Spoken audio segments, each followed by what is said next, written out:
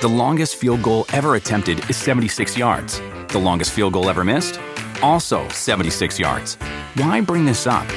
Because knowing your limits matters, both when you're kicking a field goal and when you gamble. Betting more than you're comfortable with is like trying a 70-yard field goal. It probably won't go well. So set a limit when you gamble and stick to it. Want more helpful tips like this? Go to keepitfunohio.com for games, quizzes, and lots of ways to keep your gambling from getting out of hand.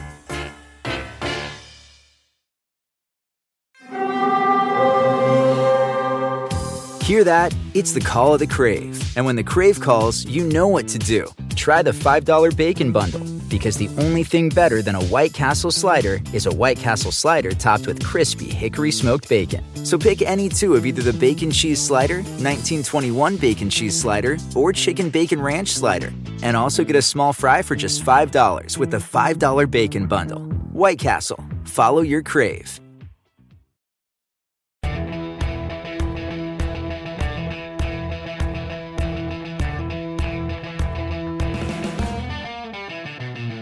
Hello and welcome to the Roto World Baseball Podcast. I'm DJ Short and I'm joined as usual here by Drew Silva. What's going on, Drew? Hey man, can we make this a Jason Tatum podcast today? Okay. Just switch over to NBA for a bit. We could do that. It's been quite a busy week in the sports world, obviously. And for us too, we were back at our old stomping grounds at Hardball Talk a little bit. Oh, yeah. Yeah, so, and also another PED suspension in baseball as well. Not as major as Robinson Cano, but still, I think a little bit of fantasy fallout here, I think, safe to say. Wellington Castillo with the White Sox, he actually signed a 2-year, $15 million deal with them over the winter. He was hit with an 80-game suspension, became official on Thursday. Performance-enhancing drug use. The drug he used, best known as EPO, and like if you've heard, cyclists, what they use over the years, many of them have been caught with that. Endurance athletes, that kind of thing. That's the drug that he was caught with. Castillo actually was off to a pretty decent start this year. I know catchers, we have to view them on a curve, I guess, grade them on a curve.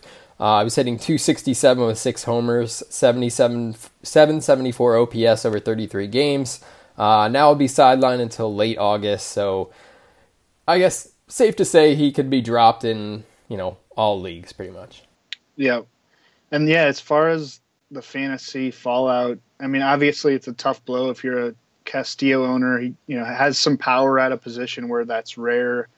The White Sox called up 25-year-old catcher Alfredo Gonzalez from AAA Charlotte when Castillo's suspension was made official on Thursday morning, but he's a 163 hitter at AAA, little power to speak of. They claimed Dustin Garneau off waivers from the A's on Thursday afternoon. He's a 192 career hitter in the majors, 584 career OPS. Omar Narvaez will take over as Chicago's primary catcher. I don't see much appeal there either, even in a regular role. He's hitting 180 with a 521 OPS and 0 home runs and 70 plate appearances, and there's no indication from his past production in the minors or the majors that he's going to be effective offensively. I guess the White Sox could take a look at Blake Swihart, who's buried on the Red Sox depth chart.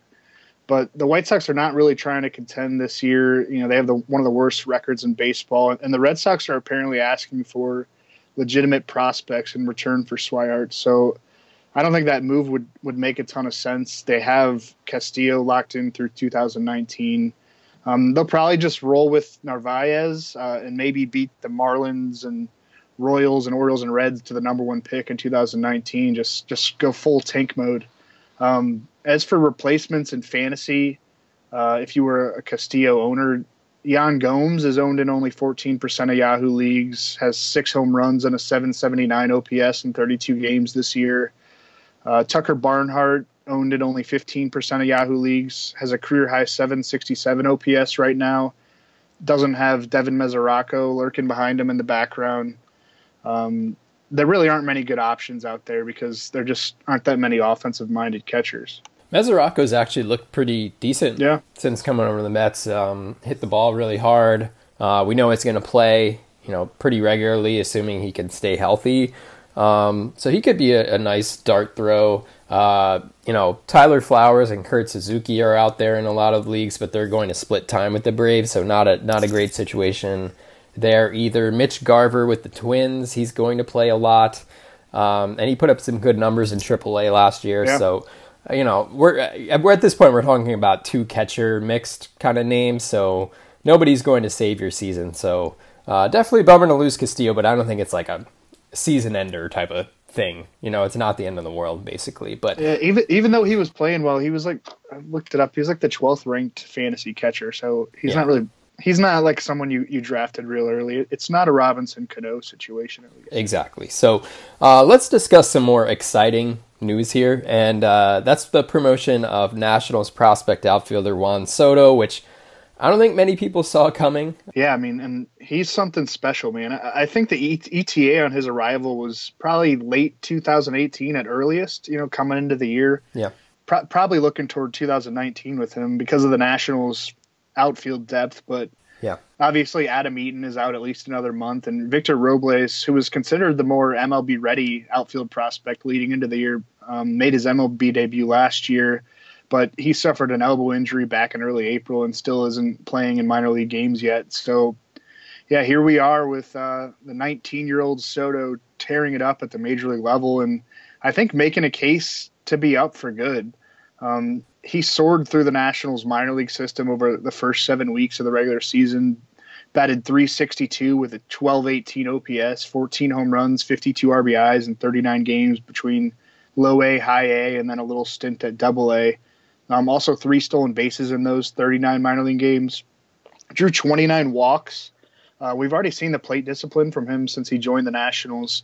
Hit a 3-run opposite field bomb in his first major league start on Monday. Got the Barry Bonds treatment from the Padres the next day. Saw 14 pitches, only 2 of which were strikes, but didn't try to chase anything and instead just drew 3 walks in that game. He was asked by reporters after that 3-walk game whether it was hard to stay patient when the Padres weren't giving him anything to hit in his second major league start, and his response was not much because I know the strike zone and the umpires are better up here, so I take advantage of that. Yeah, which is just a really impressive comment from a 19-year-old. I think he's going to be a superstar. Yeah, I mean, I guess it could get complicated when Eaton comes back. As you said, it looks like he's going to miss about another month or so as he comes back from that ankle surgery. But things can change between now and then. Maybe there's another injury in the Nationals outfield. So who knows? Maybe they trade like Michael Taylor. Yeah. I could see it happening, man. He's ready. Yeah, I mean, you definitely understand why Soto's been picked up in most competitive fantasy leagues. He was owned in 66% of Yahoo leagues as of Thursday afternoon. I'm surprised it's not higher, but yeah, I mean, last week I would think his ownership level was probably, I don't know, under 5% in Yahoo leagues, or probably lower. Yeah, probably lower because there are probably only a handful of like deep roster leagues on Yahoo. Right. Where you would be stashing a guy that's not going to come up until September, at least we thought. Right. So definitely very, very exciting there. And it's definitely the start of, I mean, we've seen a sort of a wave of prospects making their way up through the minors over the past couple of weeks, but it's definitely continued this week too. Yeah, Rays top shortstop prospect Willy Adames was called up from AAA Durham earlier this week with Joey Wendell going on the paternity leave list. And Adames homered off Chris Sale in his MLB debut on Tuesday. And Sale's probably your AL Cy Young Award frontrunner here in late May. So that obviously very impressive.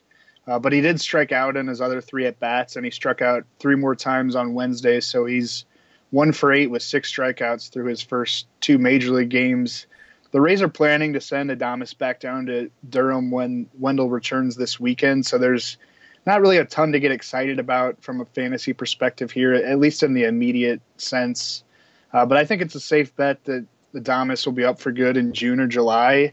And maybe after the Rays clear out an everyday role for him with some trades. Adeiny Hechavarria is someone that teams might want to add as a guy that's a really good defensive shortstop. Adames was batting .311 with an .853 OPS, 4 home runs, 25 RBIs, and 3 stolen bases in 40 games this season at the AAA level. He's going to be a good one.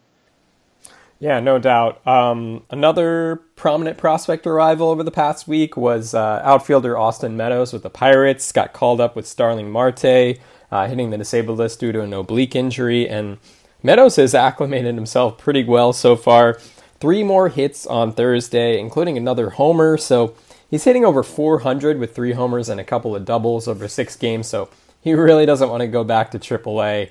Of course, we thought we'd see Meadows a lot sooner than this, but injuries and underperformance have gotten in the way. He had an orbital fracture in his right eye in 2016, hamstring injury last year. He was basically a consensus top 10 prospect prior to the 2017 season, but his stock fell in rankings this year. The numbers in AAA really didn't stand out necessarily this year. He was hitting .294, but only with 1 homer and 136 plate appearances, but he was 8 for 9 in stolen base attempts, and we know the prospect pedigree. I think the most important thing here is the health. We know he has the talent, and no doubt he's going to be a popular pickup after what we've seen over the past few days, but I'm really not sure how they're going to fit him in here when Marte comes off the disabled list. They have a pretty full outfield, and it seems like Marte could be back fairly soon, so it's a tricky spot in mixed fantasy leagues, I think, but definitely great to see him healthy and producing. I know how long Pirates fans have been waiting for this guy, so I think he's going to be a good one, but I'm really not sure about, fantasy value, maybe, a week or two for now. Yeah, I mean, we've seen other post-type prospects who, have a down year, lose some of their luster, and then when they reach, the majors, just hit the ground running because the talent's there. And he's had some injuries, and I think the talent's there. But you're right. I mean, Corey Dickerson, Starling Marte, Gregory Polanco has been a really good outfield starting group for Pittsburgh. So I don't know if there's going to be playing time there moving forward, but sometimes these situations just work themselves out. Yeah, and if the Pirates fall out of the race, maybe they trade Dickerson and Meadows comes up, or, there's lots of ways this could play out. He's going to be relevant, second half, is what I would think. But there might be a little bit of time where he has to go back to AAA, which wouldn't be the worst thing in the world either. We'll get to some more headlines here in a second, but if you love fantasy baseball, you need to try our new favorite app. It's called Draft. It's daily fantasy baseball, but not like those other guys. On Draft, you play live snake drafts with other people, just like in your season-long league. Drafts last for just one night, and once you're done drafting, that's it. No trades, no waiver wire, just set it and forget it. The best part, play for cold hard cash and get paid out the next day. Drafts start from just $1, so there's really a draft for everyone. Now, from playing this game, it's very tempting to just go with the standard players you'd usually take in a snake draft. Mike Trout, of course. Mookie Betts is a no-brainer. Max Scherzer, absolutely. You want to start him when he's starting. I promise you, you're going to have lineups you're going to feel really good about here, but what I find the most fun is just trying to find those little competitive edges, whether it's looking for a favorable matchup or maybe lefty-righty splits, ballpark advantages, etc. It all plays into your decision-making on any given day and makes this game both challenging and fun. Join us on Draft today. Just search Draft in your app store or play right from your computer on Draft.com. And for a limited time only, all RotoWorld listeners get a free entry into a real money baseball draft when you make your first deposit. But you have to use our promo code RW. That's right, play a real money game for free just for using promo code RW when you make your first deposit. That's RW for RotoWorld. Search Draft in your app store today to check it out for yourself. Let's get into some injury situations quickly. There really weren't any huge ones. I mean, some big names, but nothing like an AJ Pollock type deal where the guy's going to be out for 2 months. Right. Reds closer Raisel Iglesias was placed on the 10-day DL on Wednesday with a left bicep strain. It's to his non-throwing arm, and the move was made retroactive to May 20th. So Iglesias can and should return when first eligible next Wednesday.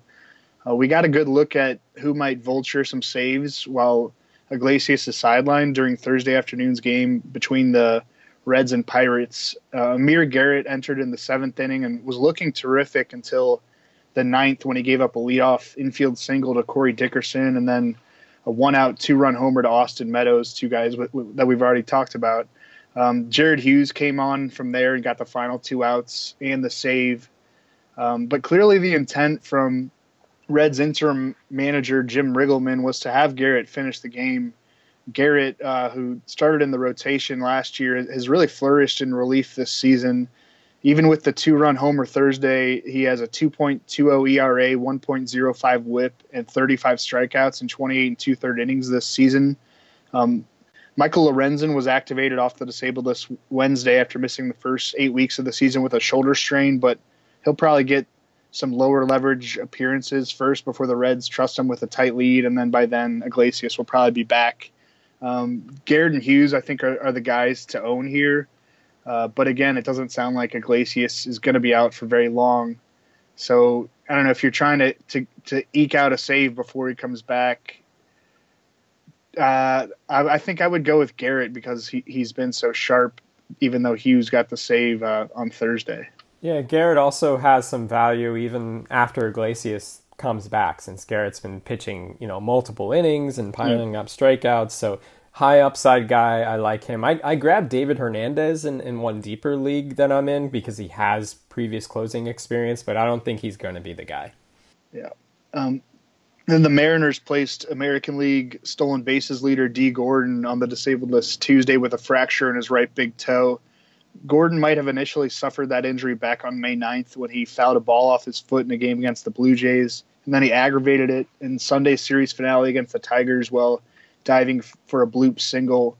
It's apparently a minor fracture, and the Mariners are hopeful that Gordon won't be out for too much longer than 10 days, but for a guy whose game is all about foot speed, you'd have to think all parties involved would want him 100% recovered before he returns to live MLB action.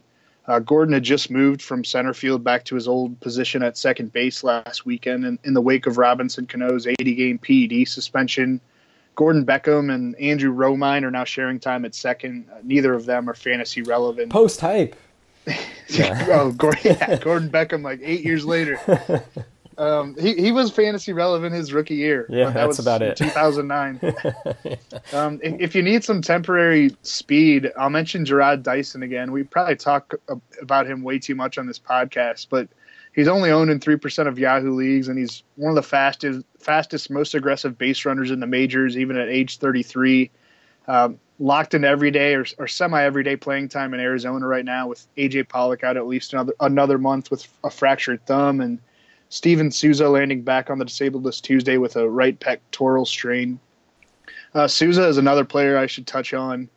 He missed the first 5 weeks of the season after spraining his right pectoral at spring training, is now looking at another extended absence with the very same injury, I guess. The Diamondbacks say they're going to make sure he's 100% before they bring him back this time, so it'll probably be a while.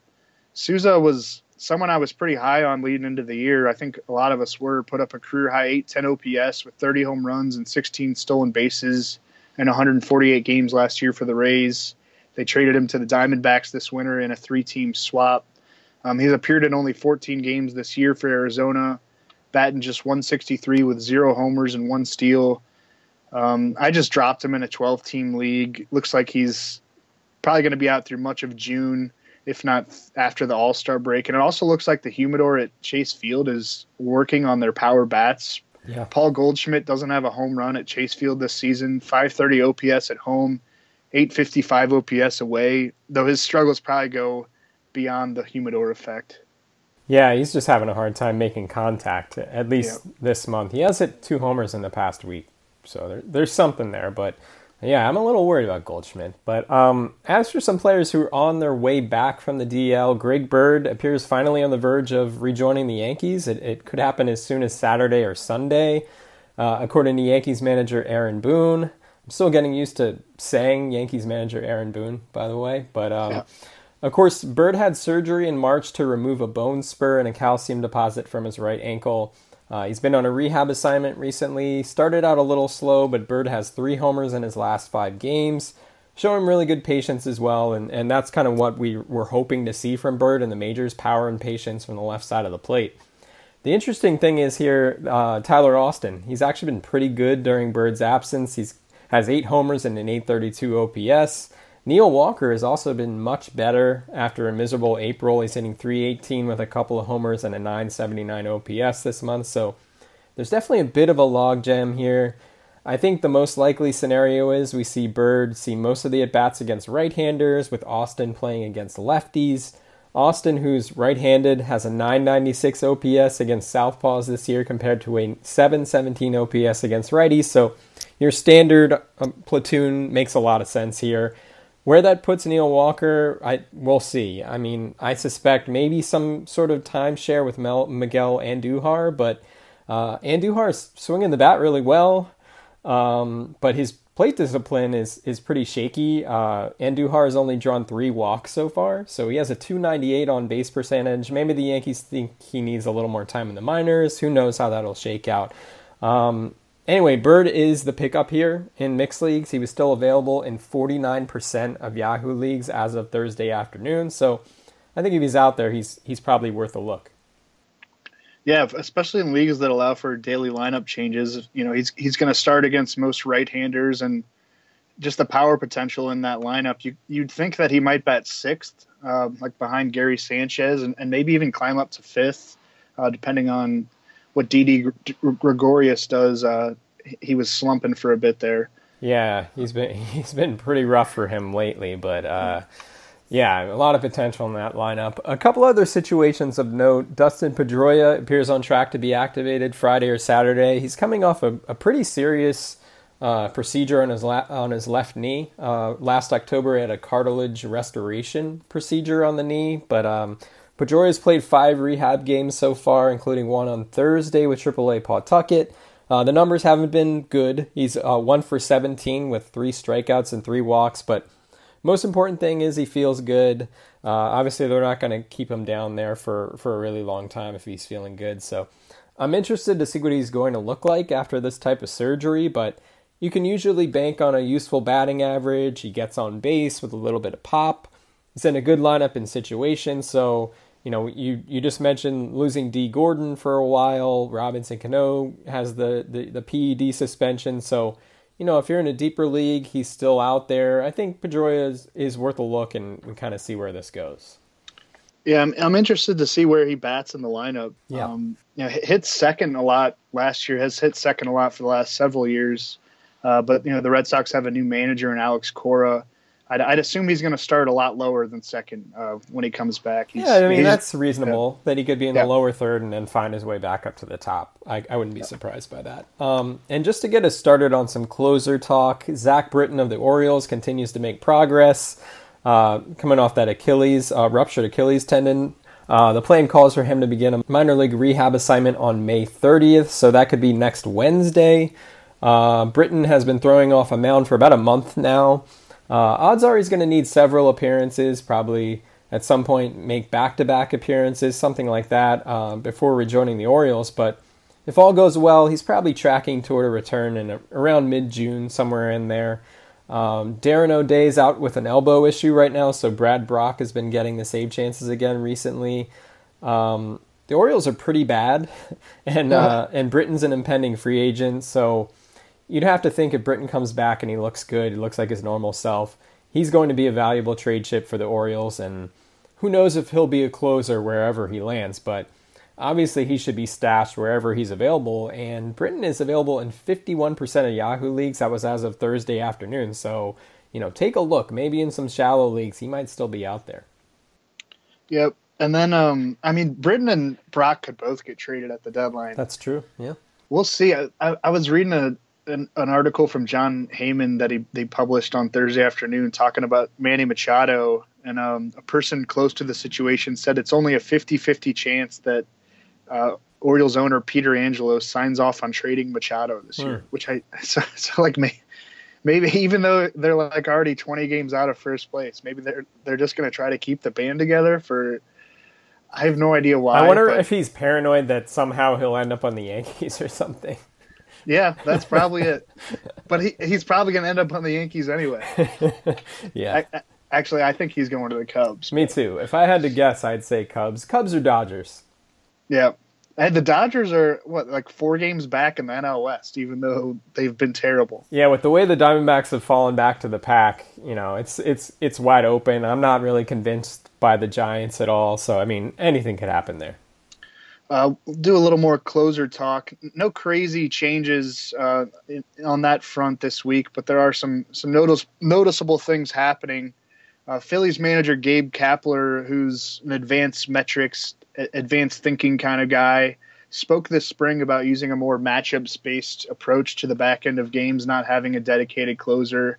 Hector Neris has been the primary guy. He has 9 saves, but he has a 4.26 ERA in 21 appearances, and I think we're going to see Kapler begin to mix things up a bit, especially with the Phillies looking like a real challenger for a spot in the postseason. Adubre Ramos earned his first save of the season on May 13th, has a 0.96 ERA and 22 strikeouts in 18 and 2/3 innings this season. I think he's someone worth grabbing in fantasy leagues. And also Seranthony Dominguez. Love that guy. Yeah, has quickly won over Kapler's trust since he was called up from AAA Lehigh Valley on May 7th. He worked 1 1/3 perfect innings in Wednesday's big win over the Braves, who the Phillies are battling right now at the top of the NL East. Has allowed just 1 hit and 0 runs through his first 9 major league innings this season. 23 years old, has future closer type stuff, and I think Kapler's the kind of guy that's not going to worry about age or experience, and just going to worry about stuff. And he has the stuff, so he's also worth adding. I think maybe even more than Ramos. Yeah, he has nasty stuff. Just got moved to the bullpen this year, so that accelerated the timetable for him to come up to the majors. But man, just nasty movement, throws high 90s. Stash him if you can. I think he's going to be a name to watch, even if it doesn't happen this year as far as closer or for save chances. I like him a lot. Another situation, the Angels. I feel like we're going to be talking about the Angels closer situation every week, probably to the end of the season. But just a quick update with Keenan Middleton done for the year after Tommy John surgery. Blake Parker has notched the most recent 2 saves for the Angels. Definitely wasn't easy for him Wednesday against the Blue Jays. He nearly blew it, and he would have blown it if it wasn't for a great throw from Cole Calhoun, which nailed Curtis Granderson at home plate. It would have been the tying run. Still, Parker finished last season in the closer role, and he was on a nice run prior to Wednesday's appearance. He hadn't allowed an earned run since April 27th prior to Wednesday, so safe to say he's the guy to own here. Parker's still available in over half of Yahoo leagues, but probably shouldn't be at this point. Yeah, I mean, he's got that sinking fastball working again. He's had a really good last 4 weeks. Yep. So you could see him running away with it. I could also see him getting blown up, and we're talking about a new guy next week. Yes. Yeah. And then Brad Ziegler, still getting save chances in Miami, earned his 9th of the season on Wednesday against the Mets, and is actually and is actually 9 for 9 in save opportunities this year, but has a 6.55 ERA in 22 total appearances. And I think you're going to want to be ready for when he does finally blow one, because I'm guessing there will be a quick pivot to Kyle Bearclaw, who's currently owned in 23% of Yahoo leagues. I think definitely a worthy stash, even though the Marlins are terrible. There will be save chances there for him. Bearclaw has a 1.59 ERA, 26 strikeouts in 22 innings this season. Should definitely be the guy who's next in line over Drew Steckenrider, who we liked coming into the year but has struggled so far. I guess the idea with keeping Ziegler in the closer role right now is that he might accrue some trade value, but I just don't see that happening. Who is going to give up anything legitimate for a 37? What is he? I think he's 38 now. 38-year-old reliever. He's like a low leverage reliever at this point. I don't even know if you'd want him on your roster as a contending team.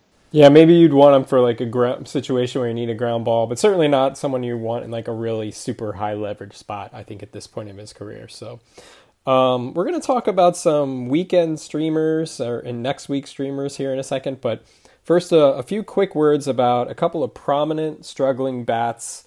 I'll get us started with Rhys Hoskins, someone we loved a lot coming into the year and still like. He got off to a pretty nice start. He was actually hitting .346 with a .495 on base percentage, 4 homers, 19 RBIs through his first 25 games this season, but it's gotten pretty ugly for him over the past month. He's hitting .136 with 31 strikeouts and 94 plate appearances over his last 22 games. Just 2 homers, 11 walks in that time, .504 OPS. Just a quick look. I was looking at FanGraphs before doing the show here.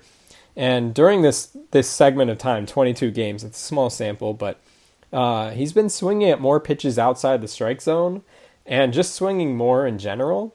So I'm obviously not a scout, and I looked at this really quickly, like 5 minutes. But this is definitely a game of adjustments. So maybe pitchers have adjusted to him. Maybe there's a little bit of a book on him, and maybe he's pressing a little bit now that he's struggling, and it started turning into something more than a 5-game thing. So I think things that, something that should give fantasy owners some confidence is that Hoskins was never like an all or nothing type of slugger in the minors. His strikeout rate peaked in the low 20s, 20%, 21% basically in 2016 in Double-A, I believe. He was at 15.8% in Triple-A last year, nearly had as many walks as he did strikeouts. So this is clearly someone who has a good idea of the strike zone. And you have to think he'll work his way out of it. And also, like I said, it's just 22 games, and he's only 97 games into his major league career. So he hasn't even played a full season yet. I like the ballpark for him. I like the Phillies lineup. So I wouldn't panic here at all. I would just give him a little bit of time. I think it's just a bad stretch. Yeah, in those 97 games, a 912 OPS, 24 homers, 75 RBIs. I trust the larger sample. I think he's a really special hitter. And I just think he's in a rut, and I think he'll be fine. The Marcell Ozuna situation in St. Louis has gone from bad to worse. He overslept for Wednesday afternoon's series finale against the Royals and was scratched by a manager's decision as a result. The Cardinals actually had to send someone to Ozuna's apartment to wake him up, and he didn't arrive at Busch Stadium until after the game had started. Yikes. Maybe he thought it was a night game or something. He said he just slept through his alarms. I don't know. It's a really bad look for a guy who's batting .253 with a .626 OPS and 3 home runs in 43 games this year. The Cardinals invested multiple top prospects in a $9 million arbitration negotiated salary into him this offseason. Cardinals manager Mike Matheny said Ozuna was deeply apologetic about the tardiness, and he said the team's simply going to move on, no punishment. Ozuna was actually in the on-deck circle in the 9th inning Wednesday, so they didn't fully bench him from the entire game. This will probably be water under the bridge, but the offensive struggles remain a real concern. He had an amazing year in Miami in 2017, but that's kind of an outlier for his career at this point, at least in terms of the rate stats, the OPS. He had showed power before, but not 37 homer power like he put up last year. You definitely don't drop him because he's still batting cleanup, and the potential is there for big-time production over the final 4 months of the season. Maybe this incident is going to fuel him or something like that. I'll go with that narrative. He still hit the ball pretty hard, just looking at the hard hit rate, exit velocity, that all checks out. I think he probably deserves a little better than what his numbers have shown so far, but no doubt he's been a disappointment. But yeah, I think you just stick it out and see what happens. Yeah, you can't drop him because he could be like a guy that hits 25 home runs and racks. He's still racking up RBIs because he's hitting cleanup even though he's struggling. And Cardinals, Mike Matheny said he plans on keeping him in the cleanup spot even after this incident. So they need him. The lineup is not deep. They haven't got much offense at all this year. They're kind of just relying on their rotation depth, which is great. But they've got some bats that they need to get going. And just before we get into these streamers, there was that report that MLB released on Thursday about the ball. And, there's been so much discussion about a juiced baseball. I didn't get much of a chance to read the whole thing this afternoon, but it seems like they're saying the baseball isn't juiced, but it's traveling or flying differently than it has in the past. Is that kind of what we can take away from it? Yeah, I kind of skimmed the report. I did a post for it on Hardball Talk, which people can read.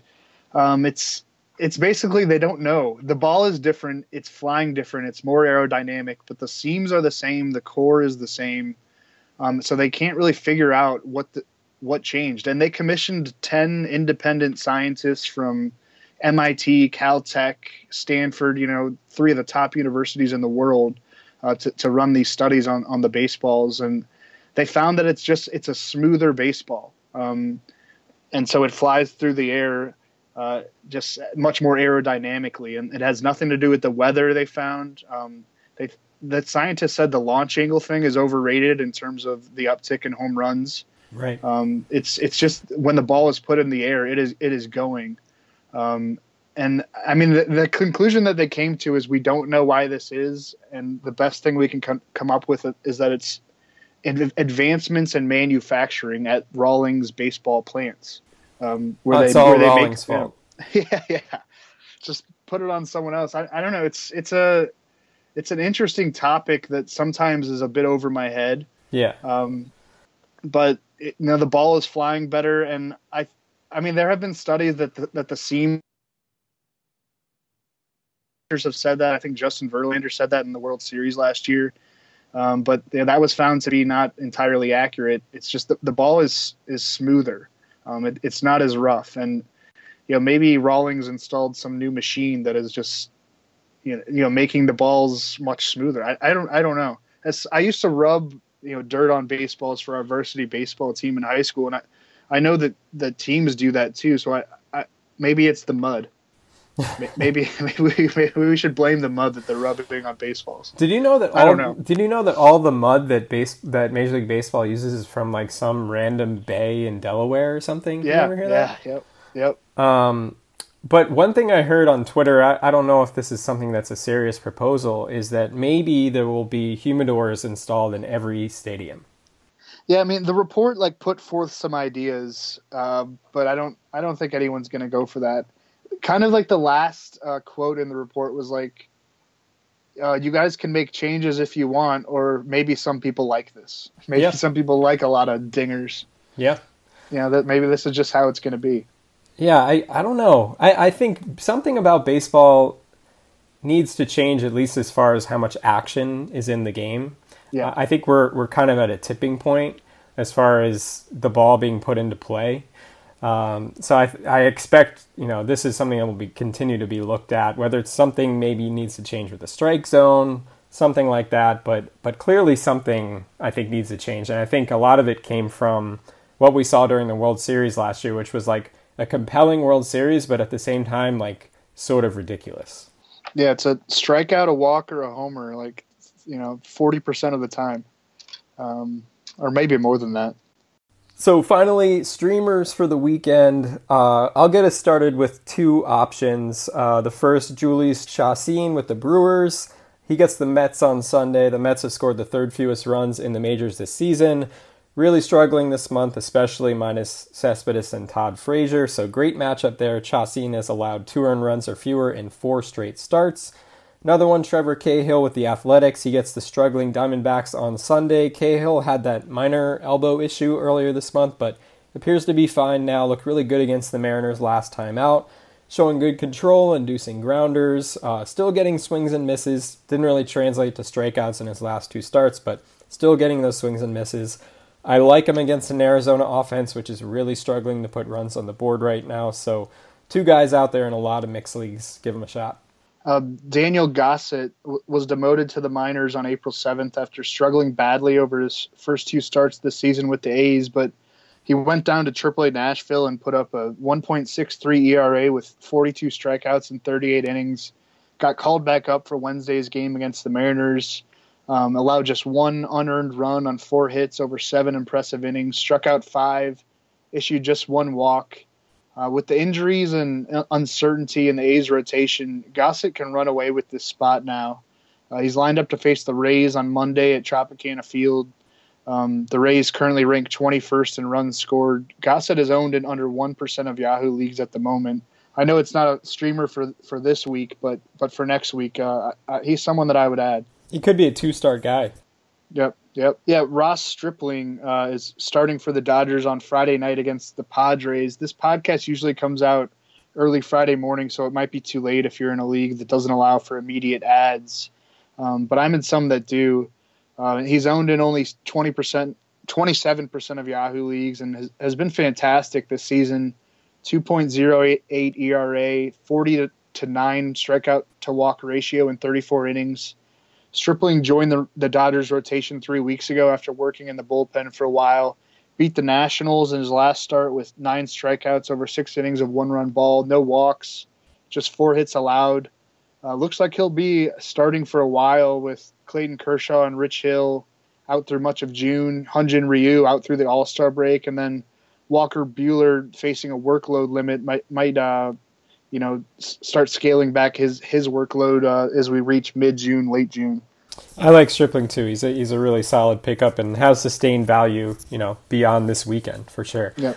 All right, so that will do it for this week. If you like what you're hearing with this show, make sure to subscribe wherever you get your podcasts, whether it's Apple Podcasts, Stitcher, Spotify, etc. And please rate and review if you get the chance. It's a quick and easy way to support the show. Follow us on Twitter if you don't already. I'm at DJ Short. Drew is at Drew Silv, and we'll see you next time. Dietz & Watson's been making meats and cheeses the right way since forever. What's that mean? It means never cutting corners, ever. It means cooking, not processing. It means our Virginia brand ham that's cooked to perfection, then twice baked to layer the flavors. It takes more time, but you can taste the difference. We come to work every day to do it the right way, even if it's the hard way. Because if it's not right for us, it's not right for you. Dietz & Watson, it's a family thing since 1939. The longest field goal ever attempted is 76 yards. The longest field goal ever missed? Also 76 yards. Why bring this up? Because knowing your limits matters, both when you're kicking a field goal and when you gamble. Betting more than you're comfortable with is like trying a 70-yard field goal. It probably won't go well. So set a limit when you gamble and stick to it. Want more helpful tips like this? Go to keepitfunohio.com for games, quizzes, and lots of ways to keep your gambling from getting out of hand.